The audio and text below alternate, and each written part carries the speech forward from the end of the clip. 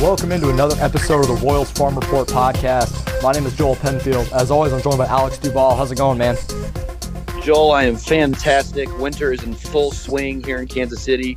It's gone from 19 degrees to 59 degrees in the last couple of days. So good to be home, good to be in Kansas City where the weather is as bipolar as ever. Yes, I'm in Oklahoma still. I live in Stillwater, Oklahoma. And yeah, it's been about the same. It's been fluttering between like the 20s and the 60s the last few days. It's been weird.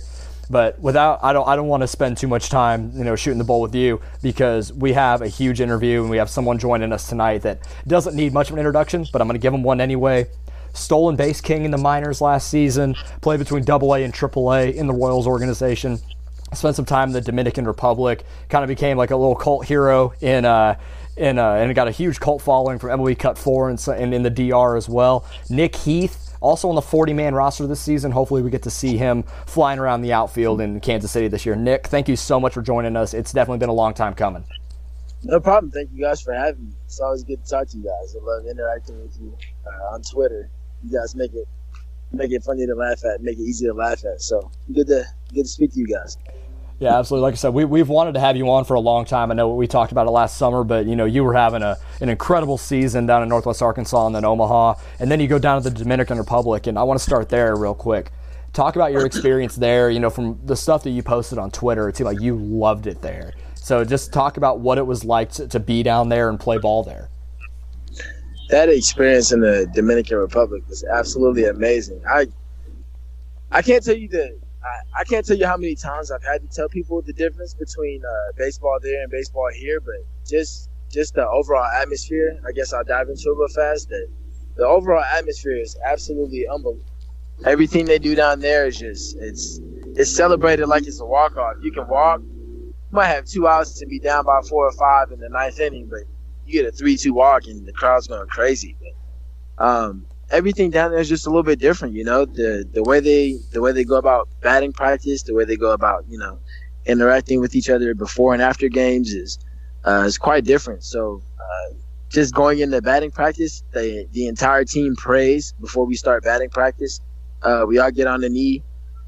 We touch the person next to us. We pray. They have a little prayer box as well. So, if you need to put something in there, something that's on your heart, something that's on your mind, that you want to send up, they do it as a team, and they let the entire team know, and the team kind of backs you and everything, that you have going on away from the field. So they do a prayer, they get in the stretch, they hit, they throw, they go through all that stuff, but they have a ton of different people on the field. They might have, a little kid from, the neighborhood batting cages that comes and he's out on the field. He's in center field shagging next to me, or there's a guy who sells a sugar cane. So they do a ton of different things down there that, just make the entire environment a little more lax, a little bit easier to have fun. And, you're not so worried about work all the time. You kind of remember what it's like to play as a kid. Yeah, that's one thing, Nick. So I've never been to the Dominican Republic to play baseball, but I was there on vacation. And you can tell, I think one thing I took away from my time there was I think the people that I interacted with had a general more appreciation for life in general. Than the average American. So, a guy like you obviously work for the job that you have, and it takes a lot of physical time to be at the level you are at. But it is a little bit of a different lifestyle, I think, that most people live. So when you were in the Dominican, you see the appreciation, like you were saying, like they let the little kids come on the field because it sounds like they know what it's about, right? That they know what their job is, what role they play in society. 100%. As baseball players, does that change kind of the way you approach, work now that you're back home, training for the off season to go down to spring training? Does that change kind of your appreciation for what you do for a living now that you're back? I definitely think it does. There are kind of those days that I can say that I'm not the only one who has them. But there are those days that, sometimes maybe mid-season or late season, you come to the field and you're like, man, we got a game today. Like, my body's been through it. I'm tired. I woke up late today because, my body's starting to catch up with me. Or I might have this nagging injury. And you look at it as like, sometimes you kind of take it for granted and you look at it like a burden instead of looking at it like, you still get to go out and do something that you love each and every day. So seeing these kids come out here with like Some of them don't come out there with batting gloves. They come out with their, or gloves or batting gloves. They come out with their bare hands and they're like, try to catch fly balls, or they take them, line drives off the one hop and they're chesting them up. And you got kids who might be like 6 or 7 years old trying to swing these 34-inch, 32-ounce bats in our cages, asking for lessons in between, when I have to hit on the field and when I get to do my early work, or asking for batting gloves, or just different things that I take for granted, like a pair of batting gloves I use. I might have slid in the third and they might be too muddy for me. They might have clunked up too much and I might not like the way they feel anymore, so I toss them. But those kids are like, that I'll take whatever batting gloves you have, ripped or not. They'll take T-shirts. They take absolutely anything. And then, they bring it to the field the next day and you see them actually use it. Or, the batting gloves you give them might have a hole in them, but somehow, some way they made it work. And now that, they're swinging a bat the next day. So just seeing the way that they take some of the things we may take for granted, they take them as a blessing. It definitely opened my eyes, coming back and having to play every day. Now I won't look at it like, man, I got to play a game today. My body hurts. Well, I'm like, well, those kids are going through a lot more than I ever have. So I might as well come out here and, have fun for the both of us.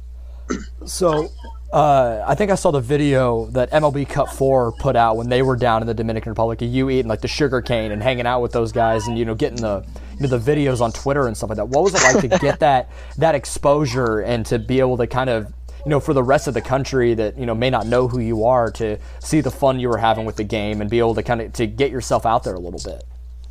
Well, I definitely think that it helps.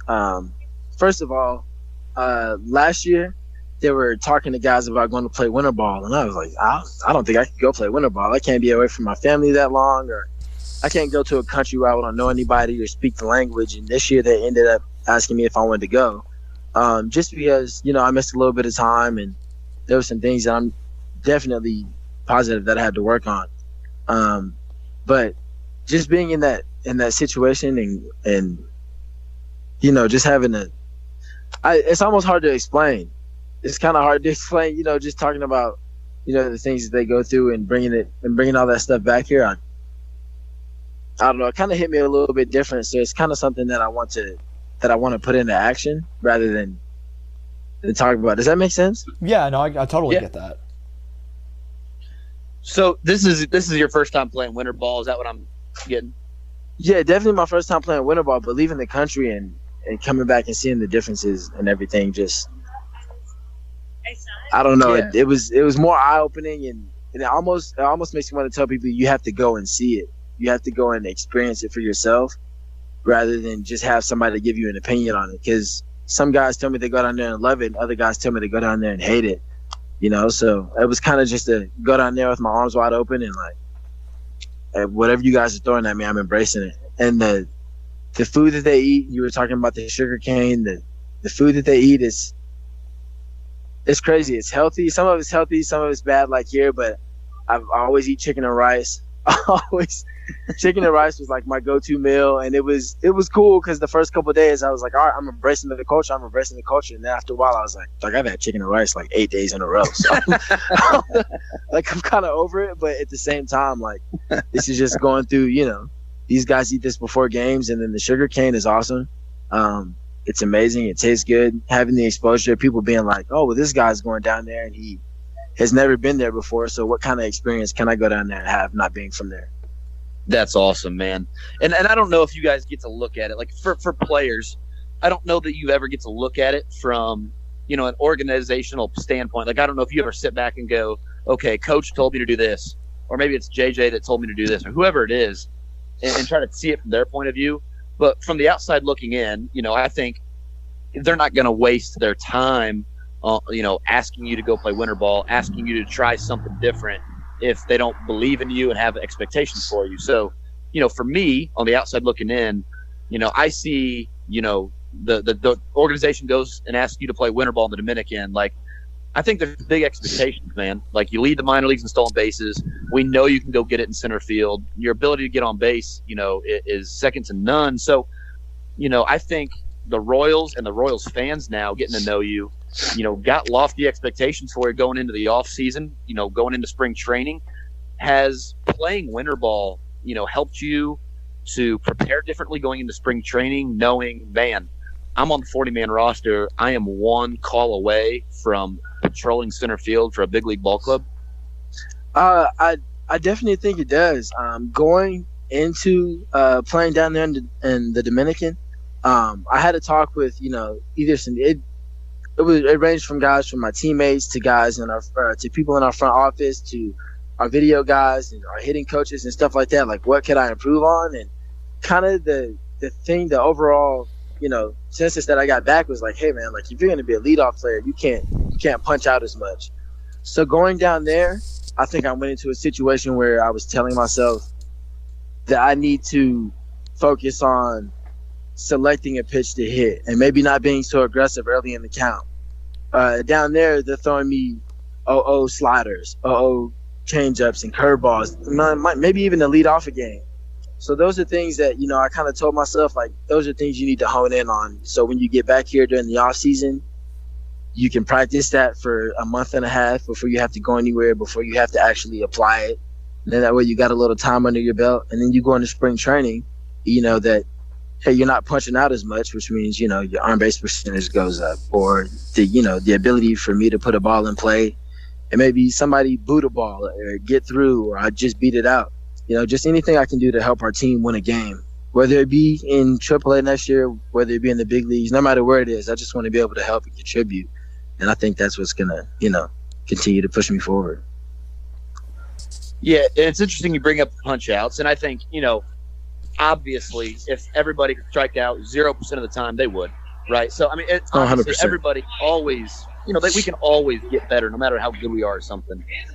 For you personally, when you focus on punching out less, is that something that you focus more attention to in terms of making contact when you swing, or is it something that you just are going to swing more efficiently, where you pick your battles more wisely, and I'm going to swing at this pitch but not this pitch?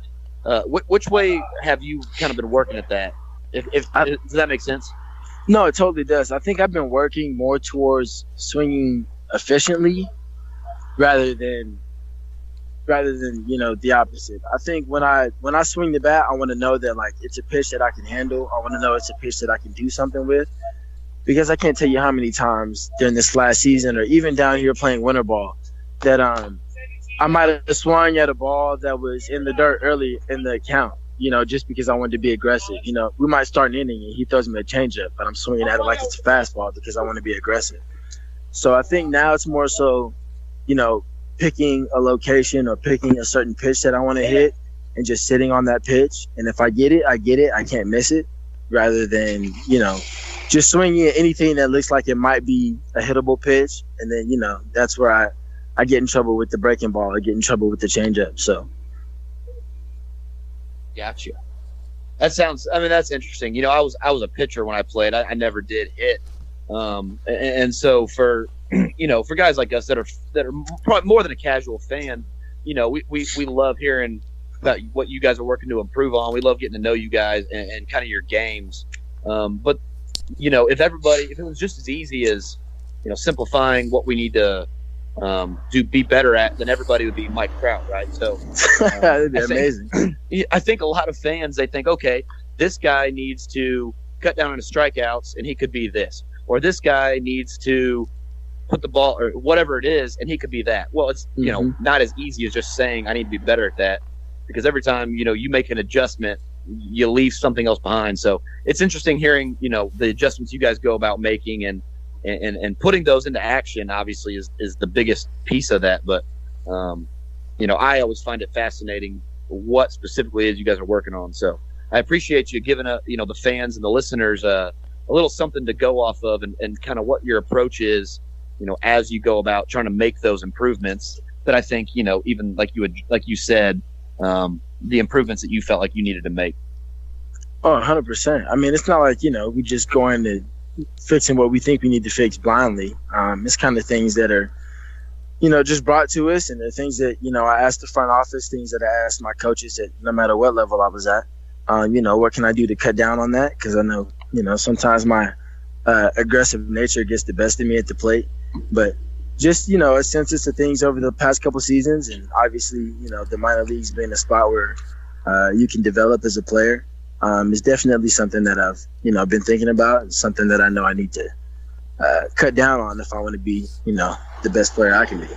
Hitting is so fascinating to me because I was so bad at it that I would get DH'd for when I would play right field in high school. So, I was so bad. And the sad thing is, I wish I was joking. That happens to the best of us. It's all a matter. It's all a matter of when you're hot and when you're not. So yeah. Nick, I know one thing you wanted to get into was the Rule 5. If for anybody listening doesn't know, the Rule 5 draft, by the time you're listening to this, it's probably already happened. But there's a pitcher available out of the Washington Nationals system. His name is Sterling Sharp. And Sterling Sharp is someone who, if you follow Royals Review at all over at SB Nation, and by the way, this is where the podcast runs from, this Royals Review, so you've probably heard of it. For the Washington Nationals site, I ran the off-season simulation, and basically for 3 days, 30 different fake GMs play fake off-season, and just to give a fans kind of like what we're thinking. And one guy that I made sure to put on the 40 was Sterling Sharp.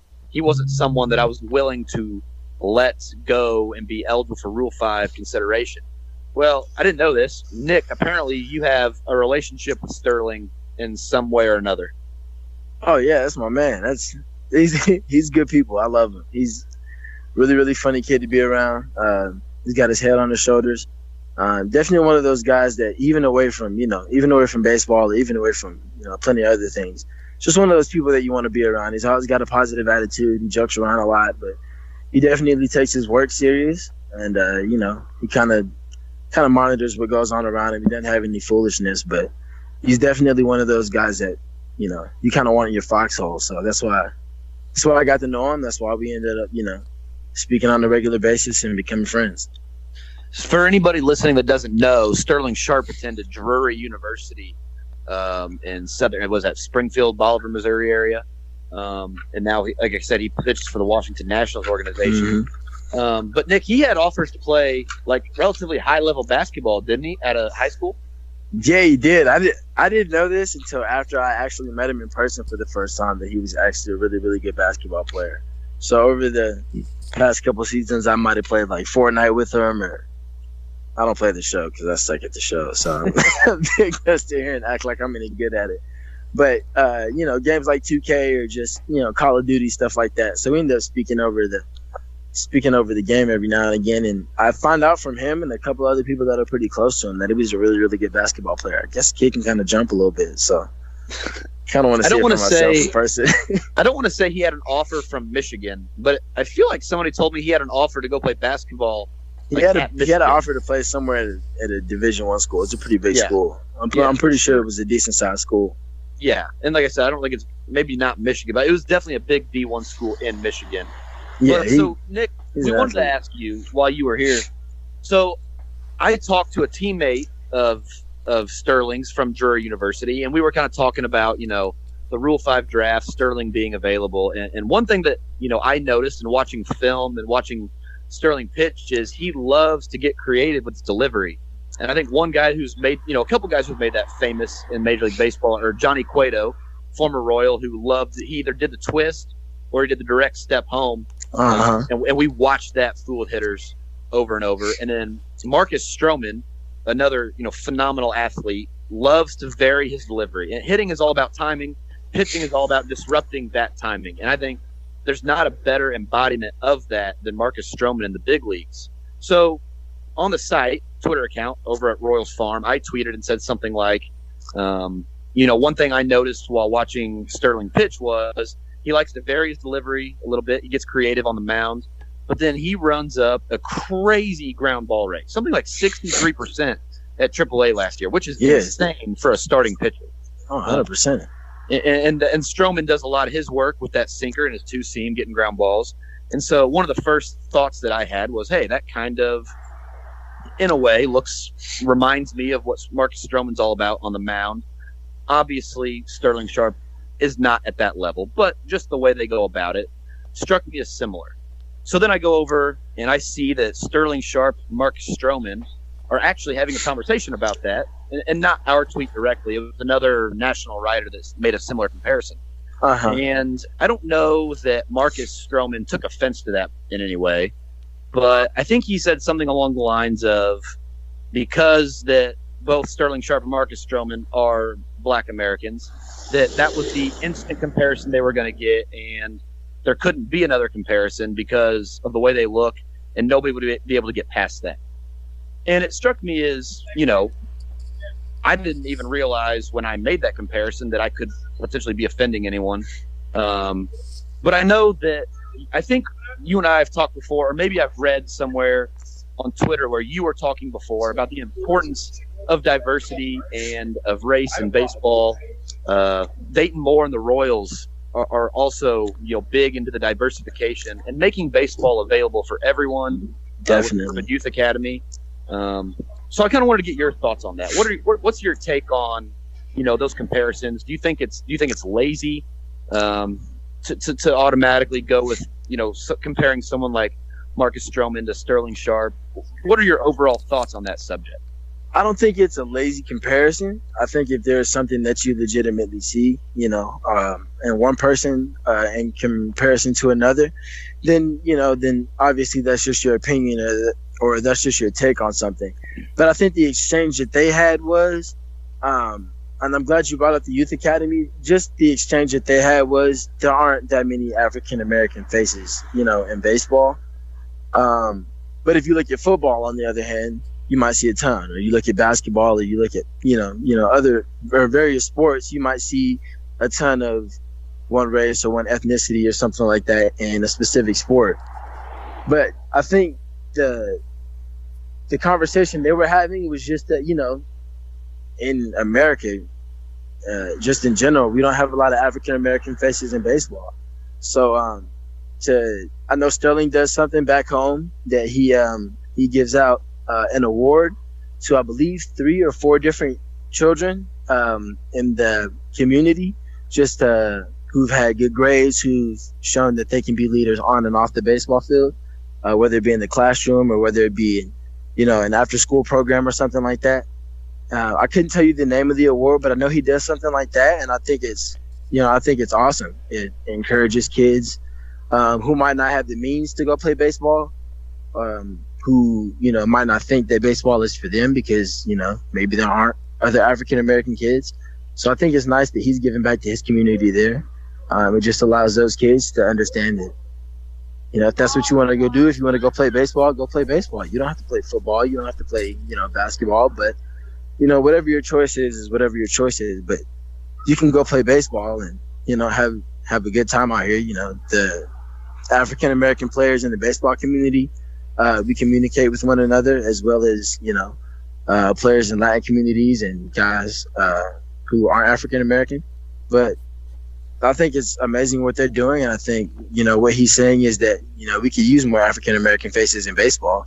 And, maybe this is our chance to speak up about it. We can use this as our platform to say that, we need more to represent us. For sure. And so, with the Royals doing the Urban Youth Academy, I know that's something they believe as well, that there needs to be more accessibility to the sport. And I know there's in general, that doesn't even necessarily apply to race at all. So, but it's more about accessibility for people who maybe don't come from as privileged backgrounds, all across the country. And I know one thing the Royals want to do is make sure that every kid, no matter who it is, every kid has the ability to play baseball if they want to. And then you see kids, all across the country who maybe miss out on that opportunity to play baseball because of the affordability of it. So you just came back from the Dominican, where kids literally, like you said, they come out on the field shagging baseballs without gloves. And so you've seen that from the Dominican standpoint, and knowing that the Royals, that's a big, something they believe in. How important is it for you to use your platform to not only be able to give back and maybe not directly give kids the ability to play baseball, if that's something you aspire to, but to influence them, like you said, if you want to play baseball, go play, but also helping kids have that ability to play if maybe they don't have that ability already?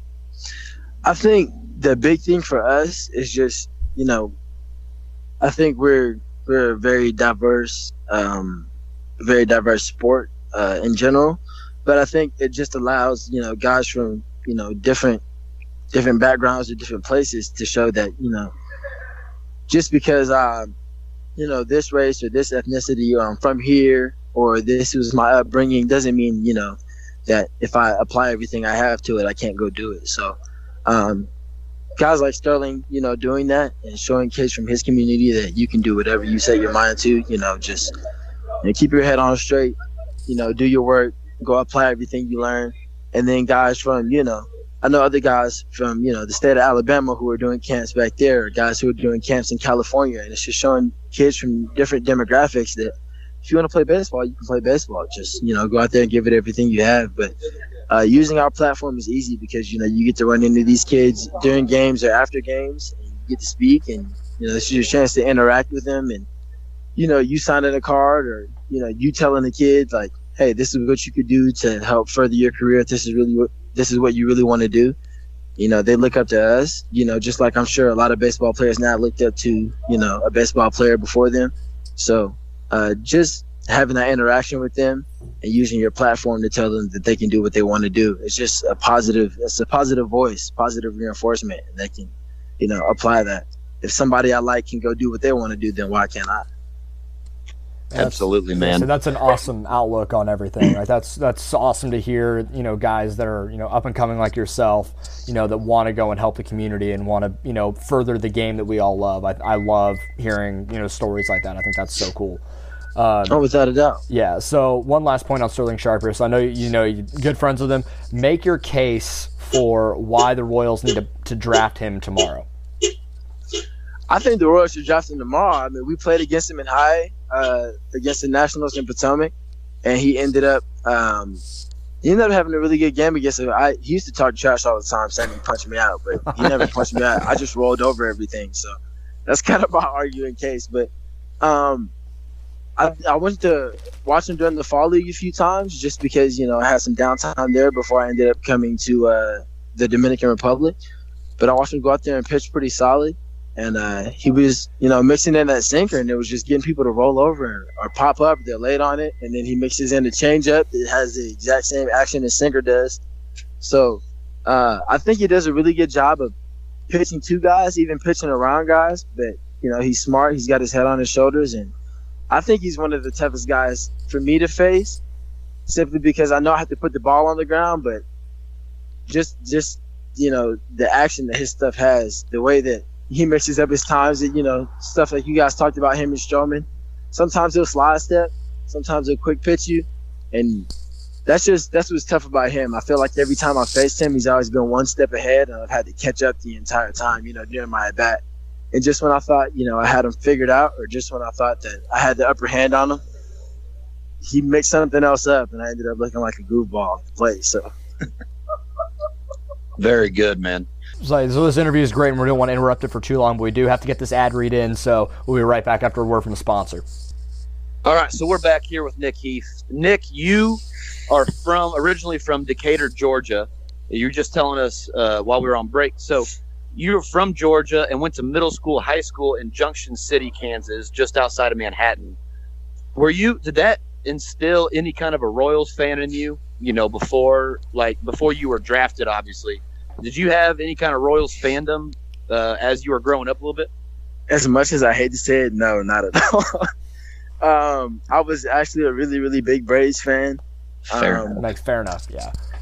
My dad, that's who my dad watched. That's who, I had cousins who were all the same age. There's about 4 of us who were all the same age. So we all ended up watching Braves games. We had a minor league team who was the Cardinals. So I actually was a fan of the Cardinals for a little bit. Oh, shit, you can't say that. Yeah, it's probably the worst thing for me to say. But it's just, we had a bunch of different teams. As a kid, you're easily influenced. So I played for a travel ball team in Georgia. We were called the Astros. And then there was a city league team that I played on with my cousins, and we were the Cardinals. But other than that, I was a huge Braves fan. Me and my dad were always talking about, players like Jeff Francoeur and Andrew Jones and guys like that. And That's kind of what I did. I sat down and talked baseball with him for a little bit. And then, I would go back to being a kid and worrying about what I was going to do outside and riding bikes and stuff like that. Who's your favorite player growing up? Definitely Andrew Jones. It's the way he took over games, you always hear about coaches we have now who got to coach him, and I'm like asking questions. What was different about this guy? And they were like, he was smarter, he was better, he was always one step ahead of other guys, and that's just what made him great. And his work ethic was always different. You couldn't compare it to a lot of other guys. So, just stuff like that. They kind of mention little things, just stuff that you want to take as a player and kind of apply to yourself. So maybe it gives you that little edge, later in your career. Maybe it just ups your game a little bit more. Is it fair? Excuse me. Is it fair to say you're on the Andrew Jones for the Hall of Fame boat? Yeah, throw him in there, please. I could not. I mean, first ballot. I know the voters like to be stingy with their first ballots, votes, whatever. But I could not believe he didn't get in on the first ballot. I mean, he was, in the prime of his career, and I was probably a little too young to really know what I was watching. But everything I've seen from him, since, that is by far the best defensive outfielder I have ever seen. And it's hard for me to fathom how somebody who is that good at his craft doesn't get in. But I hope, and I have faith in the voters. I think they're going to let him in eventually. But it's funny you bring him up because I could go on probably a 30-minute tangent about his not getting elected to the Hall of Fame. The Hall of Fame seems like such a hard thing to do. I mean, I feel like you have to be liked by everybody. It's not even what you 100% do on the field, You gotta have that. You kind of got to have a good reputation off the field. Guys have to go. He was an amazing baseball player, but he was a good dude, and that's what I'm gonna remember about him. But I think there are some guys, who aren't on there yet, who could be on there or who should be on there. But I don't. That's tough. Who decides who gets to go in there? Is it former players or no? The Baseball Writers Association of America. So it's writers. So I think Jeffrey Flanagan, who writes for MLB.com for the Royals, I think Jeffrey Flanagan has a vote. He does have a vote. He does? Yeah, as far as I know. Okay. Yeah, so it's writers, like guys who cover the team, the guys who get to watch. And so it is interesting that you bring that up, the process of all that, because, there's that guy this year who, they only get to vote for 10 players, and so they encourage writers to vote for 10 players every time, and he voted only for Derek Jeter. It's like, how is this guy allowed to have a vote? There's one writer. There's one writer that covers the Indians, and he only votes for players that played for the Indians. So a couple of years ago, he only voted for Jim Thome and Omar Vizquel. Okay, well, not to discredit their opinions, not to discredit the things that they have personally seen on fields, which may be the reason they feel like certain guys deserve it and certain guys don't. But why would it not be something that the players decide? If I went out and I played a guy every year for 5 years, and every time I played him, he was just the most amazing thing to step foot on the field, I'm like, that guy could probably be a Hall of Famer. I think the best way to determine, how good or how amazing a player is going to be is just getting the opinions of other players. I totally agree. That's kind of just your best. He was definitely better than I was. He was not better than this guy, which means, maybe this guy is, top tier or, whatever you may have. But I don't want to discredit anything that those guys do, because obviously their opinions matter. But I think the best thing to do to say, the caliber of a certain player is to look at him from a player standpoint. This guy was way better than us on every given night. For sure. And I think the problem with that is it makes way too much sense. And so Major League Baseball will just naturally be slow to get there. Like you look at the draft, right? They've always held the draft in closed quarters in New York City. And I think everybody's like, hey, you guys should move the draft to Omaha and do it during the College World Series. And after 10 years of people saying, hey, this would be a great idea, Major League Baseball's like, hey, we had a great idea. We're going to move the draft to Omaha, and we're going to let minor league baseball players get high if they want to. It's all at once. They just stumbled upon these great ideas that nobody I've ever had before and claim them as our own. But I digress. I digress. I like that statement. We'll stick with that one. So I think, Nick, we would be remiss if we didn't ask you the famous question of every athlete to ever come through Kansas City. What is the best barbecue restaurant in Kansas City? Oh, man, that's a tough question because I haven't had all of them yet. What's That's the best my one you've biggest. had? Is it Q39? That's a fair answer. Yeah.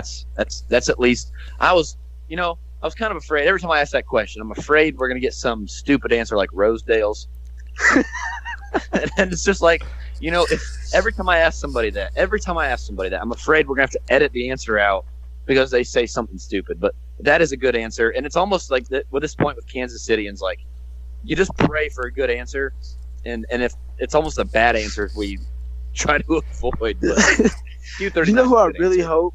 You know who I really, really hope gets the opportunity to come have Kansas City barbecue? Is Sterling Sharp. Rudy Martin. Rudy Martin. Rudy Martin. We've I talked to argue- him. Do what? I argue with him so much about who has better barbecue, whether it's Kansas City or Memphis. And me and him never see eye to eye on it ever. Is So he I want from him to Memphis? Yes, he is. Okay. I don't. So I want him to think come to that. Kansas. He has to come to Kansas City at some point. I will say, I buy him in his the ticket out there defense whenever he wanted it. in the defense of Memphis barbecue, one of the greatest barbecue meals that exists is a Memphis pulled pork sandwich with coleslaw on it. That is one of the most delicious things I have ever put in my stomach. So That's Rudy's argument every time I talk to him. I was just gonna say pulled pork, and you Have took you- it right out of my mouth. you need to take him to Joe's and get him a Z-Man. The Z-Man will change his life. I promise you. It that. is- Joe's and get him the Z-Man. Have you never had a Z-Man? No, I have That'll not. change your life too, my man. Damn it.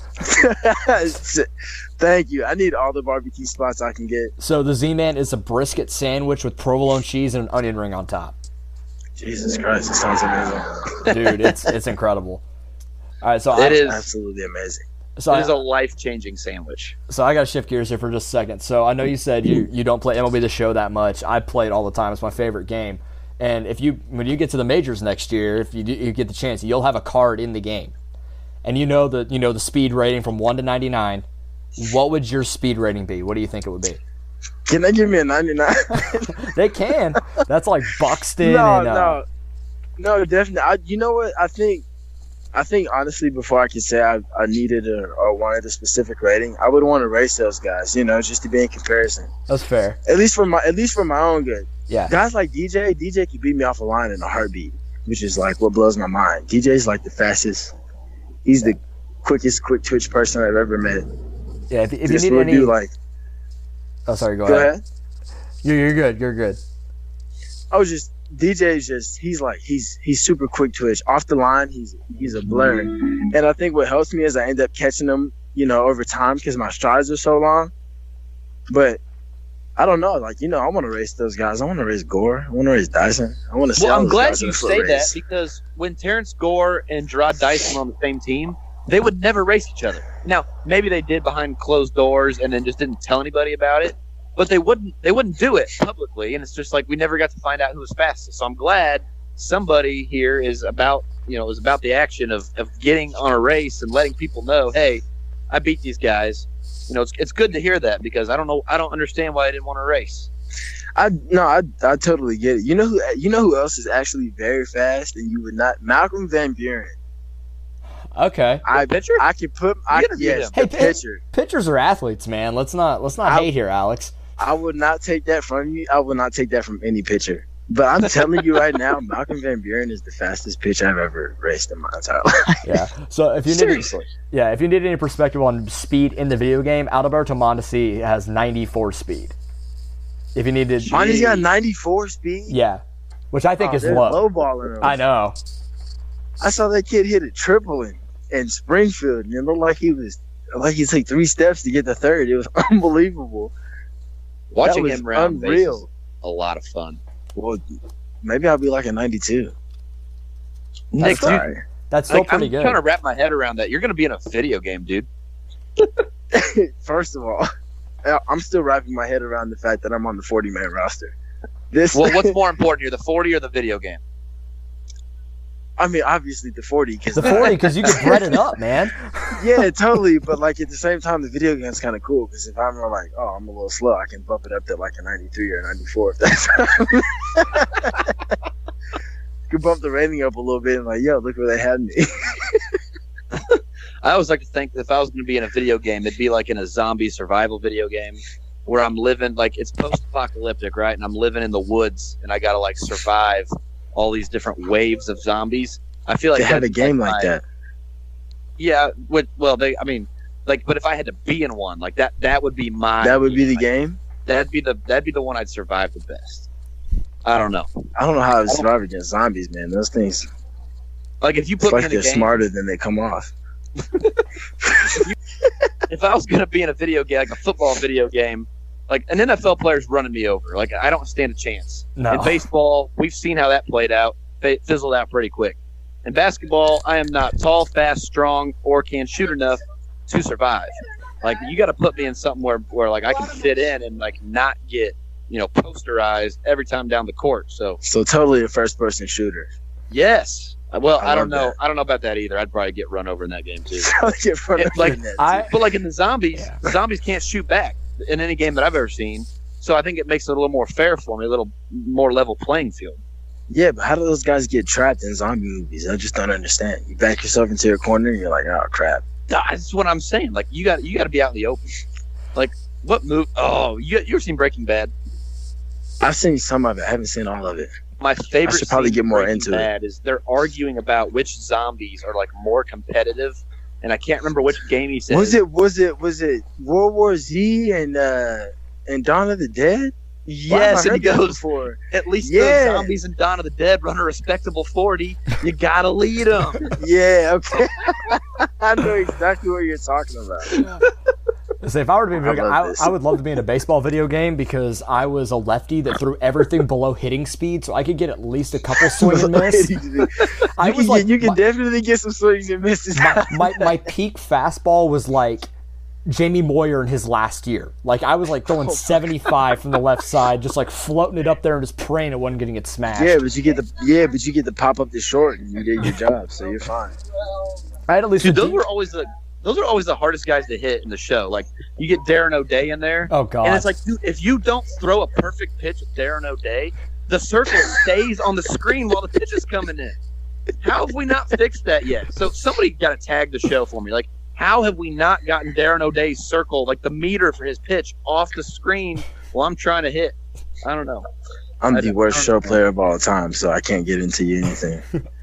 I can't get into anything about that. All right, so I'm going to steal a question here from one of my favorite baseball podcasts. I actually got two for you. But the first one, if you could stand in the box against any pitcher from any era, not to try and like size him up, but just to see what it looked like. Well, Randy Johnson. Randy Johnson? 500%. Screw that. No, I saw a video of him throwing behind somebody's head, up and behind somebody's head. And whoever it was, middle of the bat, turned their helmet around, so it was on their head backwards, and then got in the other batter's box, made it bat. And I don't know, the announcer laughed about it. I saw it on Twitter like 3 or 4 days ago. I can't remember the guy's name. Man, I would definitely want to see Johnson. If I knew I couldn't get hit, just let him throw his hardest pitch. I just want to see what it looks like. I'm a righty, and that would still be just terrifying. Some of these guys seem like they'd freak me out at the plate. No parts of that. That is like the most horrifying experience I can think of. And Nick's like, let me at it. Yeah, well, I want to see it if I know I'm not going to get smoked. All right, Alex, who would you pick? So if I had to face somebody? No, just like you're just standing in the box and you're just looking at it. Like you're not trying to hit him. Like Tim Wakefield. Oh, knuckleball. I've never seen a knuckleball thrown relatively like. I've never seen anything do that. Like it almost looks like it's physically impossible. And so I want to see a ball dance like Wakefield or R.A. Dickey used to make them dance. Because it's like you watch the ball move, and it's almost like the ball reverses direction 3 times before it gets to home plate. It doesn't feel like that should be possible. And they're throwing it. It's not like they're throwing it like 40 miles an hour, right, where it has time. They're throwing the damn thing like 70 miles an hour. and I don't understand how it is like the physics of how that ball is able to change direction so often. But I'd love to just stand there and watch that thing float 2 or 3 times because I feel like it's not real. Like my brain has a really hard time understanding that. There was a guy from the Drillers this year that did that. Oh, what's his name? I know exactly. He was an older guy. Yeah, I remember exactly who you're talking about because I would sit. But he was doing it. My first at bat, he threw me a heater first pitch, and then after that, it was just all knuckleballs, and I was like, "Is anybody else seeing this, or is this just me?" Like, I look at the catcher, and he's got a first base mitt on behind the plate, and I'm like, "Okay, all right, this is real life." So I guess I'm not. I watched him pitch a couple times in Tulsa this year, and I was sitting next to the dude that was running the TrackMan for the Drillers, and I was watching it, and the spin rate would show up, and it was just 0, 1, 0, 0. Like, it was terrible. It was so hard to get a barrel on. Yeah, but if I had to pick one pitcher, it would definitely be Pedro Martinez because I got to see that change up. Oh my gosh. Yeah, I still want no parts of that. Oh, Rivera's cutter. Oh God. Jeez. Oh, Rivera. Nick, have you ever heard the story about Salvi catching him in the All-Star game? No, I haven't. So apparently Salvi goes back. I was not there. I've heard the interview. So apparently Salvi goes back there, and Mariano Rivera just goes all cutters. You pick the side of the plate. Like not even a discussion about what else we're gonna throw. Not a discussion. No signs. You set up on one half of the play. I'm gonna throw you a cutter. Like, catch it. And I don't want to call it arrogance because it's not arrogance. It's just confidence. Like the arrogance to go back there and be like, I throw one pitch, they can't hit it, and we're gonna go home. In an All-Star game, we're not talking about 7, 8, 9 and the Marlins lineup. And I don't mean to dig at the Marlins, but 7, 8, 9 and some poor lineup. We're talking about the All-Star game. He's like, I'm gonna throw one pitch, and we're gonna go sit down. That's absolutely beautiful. If there's one person I would, if I could stand in the box, I would swing just to see how many times he breaks my bat. Oh man! Like he would break at least 4 bats. I've heard stories of guys who go to the plate against him with like 28-inch bats and like what they call them, like little, like just like a little saw almost, and just like hope that their bat didn't break. Like especially like left-handed hitters. I feel like maybe it was like Jim Thome or Jason Giambi before he got to the Yankees that said when they faced, a left-handed hitter, when they faced Rivera, would take like a 28, 29-inch bat to the plate because there was no other way to hit it. That sounds awful. I would never want anybody to do my bat like that. I love my bats. Yeah, well, good thing he's gone because he caused so much. a bunch of nightmares for fans of every other team. All right, Nick. I got one last question here, and then we'll get you out of here. Thank you so much for your time tonight. This has been incredibly fun. And again, I'm going to steal a question from Starting 9 here, but if you could go back and watch one moment in baseball history live in person, what would it be? Oh my gosh. Oh my gosh, that's a tough question. See, I can't answer with one. I would have like a top 10. You know what I really, really want to see? It's kind of going to sound messed up. The ball that went through that guy's legs at first base. Oh, Buckner in the Game 6? Oh. I would definitely want to see that in person. Man. That sounds messed up, but like I kind of want to know what it would be like as a fan of the home team and the away team, like people rooting for that play to happen. I'm like, thank God we just got a rollover. But, I would want to see, the crazed fandom from both sides of that event. I mean, that is an iconic baseball moment, though. Like that. I see it all the time, and I'm like, how does this guy feel? Like, part of me wants to know how it feels, but at the same time, like, please don't ever let anything like that happen to me. If I was in the stands and I saw that, I think it's tough being a baseball player to go watch baseball because everything is probably something you would have done different until you're actually in the game and it's happening to you real time. So I kind of understand. I understand, they're being very upset as a fan side of that, but I kind of want to know what it's like. That's something I want to see, like in person. I want to be in the stands for that moment. Joel, it's funny you asked that question. I've always thought about that. And I think one thing that would be interesting is when Hank Aaron broke the home run record, like there were fans that just were like got on the field and were able to run with him to home plate without getting absolutely smoked by security. Like, And think about jumping it, on his fans- back and everything. Yeah. Like, Nick, imagine if two fans got onto the field and were running around the bases with you. Like, how fast some security guard would put them in the dirt. And they just I think ran they all the make way it off through. the warning track before there was 10 guys on the field waiting for him. Right. I think that'd be crazy. Like, just to, like, obviously different times, but I always thought that'd be interesting. Yeah, the times weren't as dangerous then, I feel like, as they are now. You know? Yeah. Somebody run on the field now, you'd be like, oh no, we gotta go. Yeah. If I had to pick one, it gets so tough because there's so many just because I'm a baseball nerd that I could go back and think about. But I would just want to go watch Sandy Koufax pitch in his prime. Because I was a lefty, like, just to watch one of the best lefties of all time do it, like, I couldn't turn that down. Oh my goodness.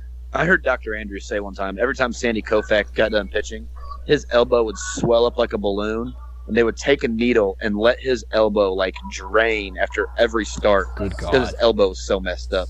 And I can only imagine the pain associated with your elbow looking like a balloon, and then them literally just popping it with a needle and say, okay, well, there you go. Go on. Didn't I have like Tylenol and stuff back then, or what? You just had to kind of wear it. Those guys. What years did he pitch? He was in Those the guys are 50s badass. and 60s, yeah. Like, it was, like, and to think, like, he retired after 10 years. Like, Yeah. Those guys are a different breed. I don't understand. yeah. Go. I'm like 15 or 20 straight games. I'm like, yeah, can I get an ice bath, please? Doctor, maybe. My body hurts. You guys playing 500 games straight, and it doesn't. Whatever. I played more a power to you. I hope I get there one day. I played Tylenol in the meantime. I played a freaking slow pitch softball game.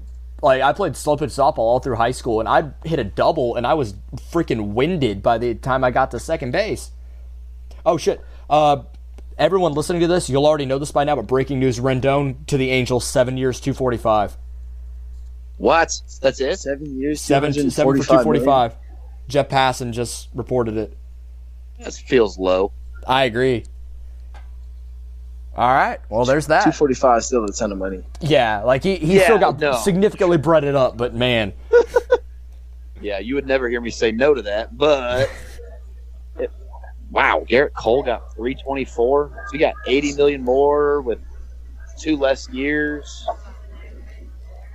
Wow, okay. That's not, I mean, it's a little low, but Hey, makes some sense. Trout's got some protection though, so that's going to be nice. You guys think Soto's gonna get? You guys think Soto's gonna get more than that?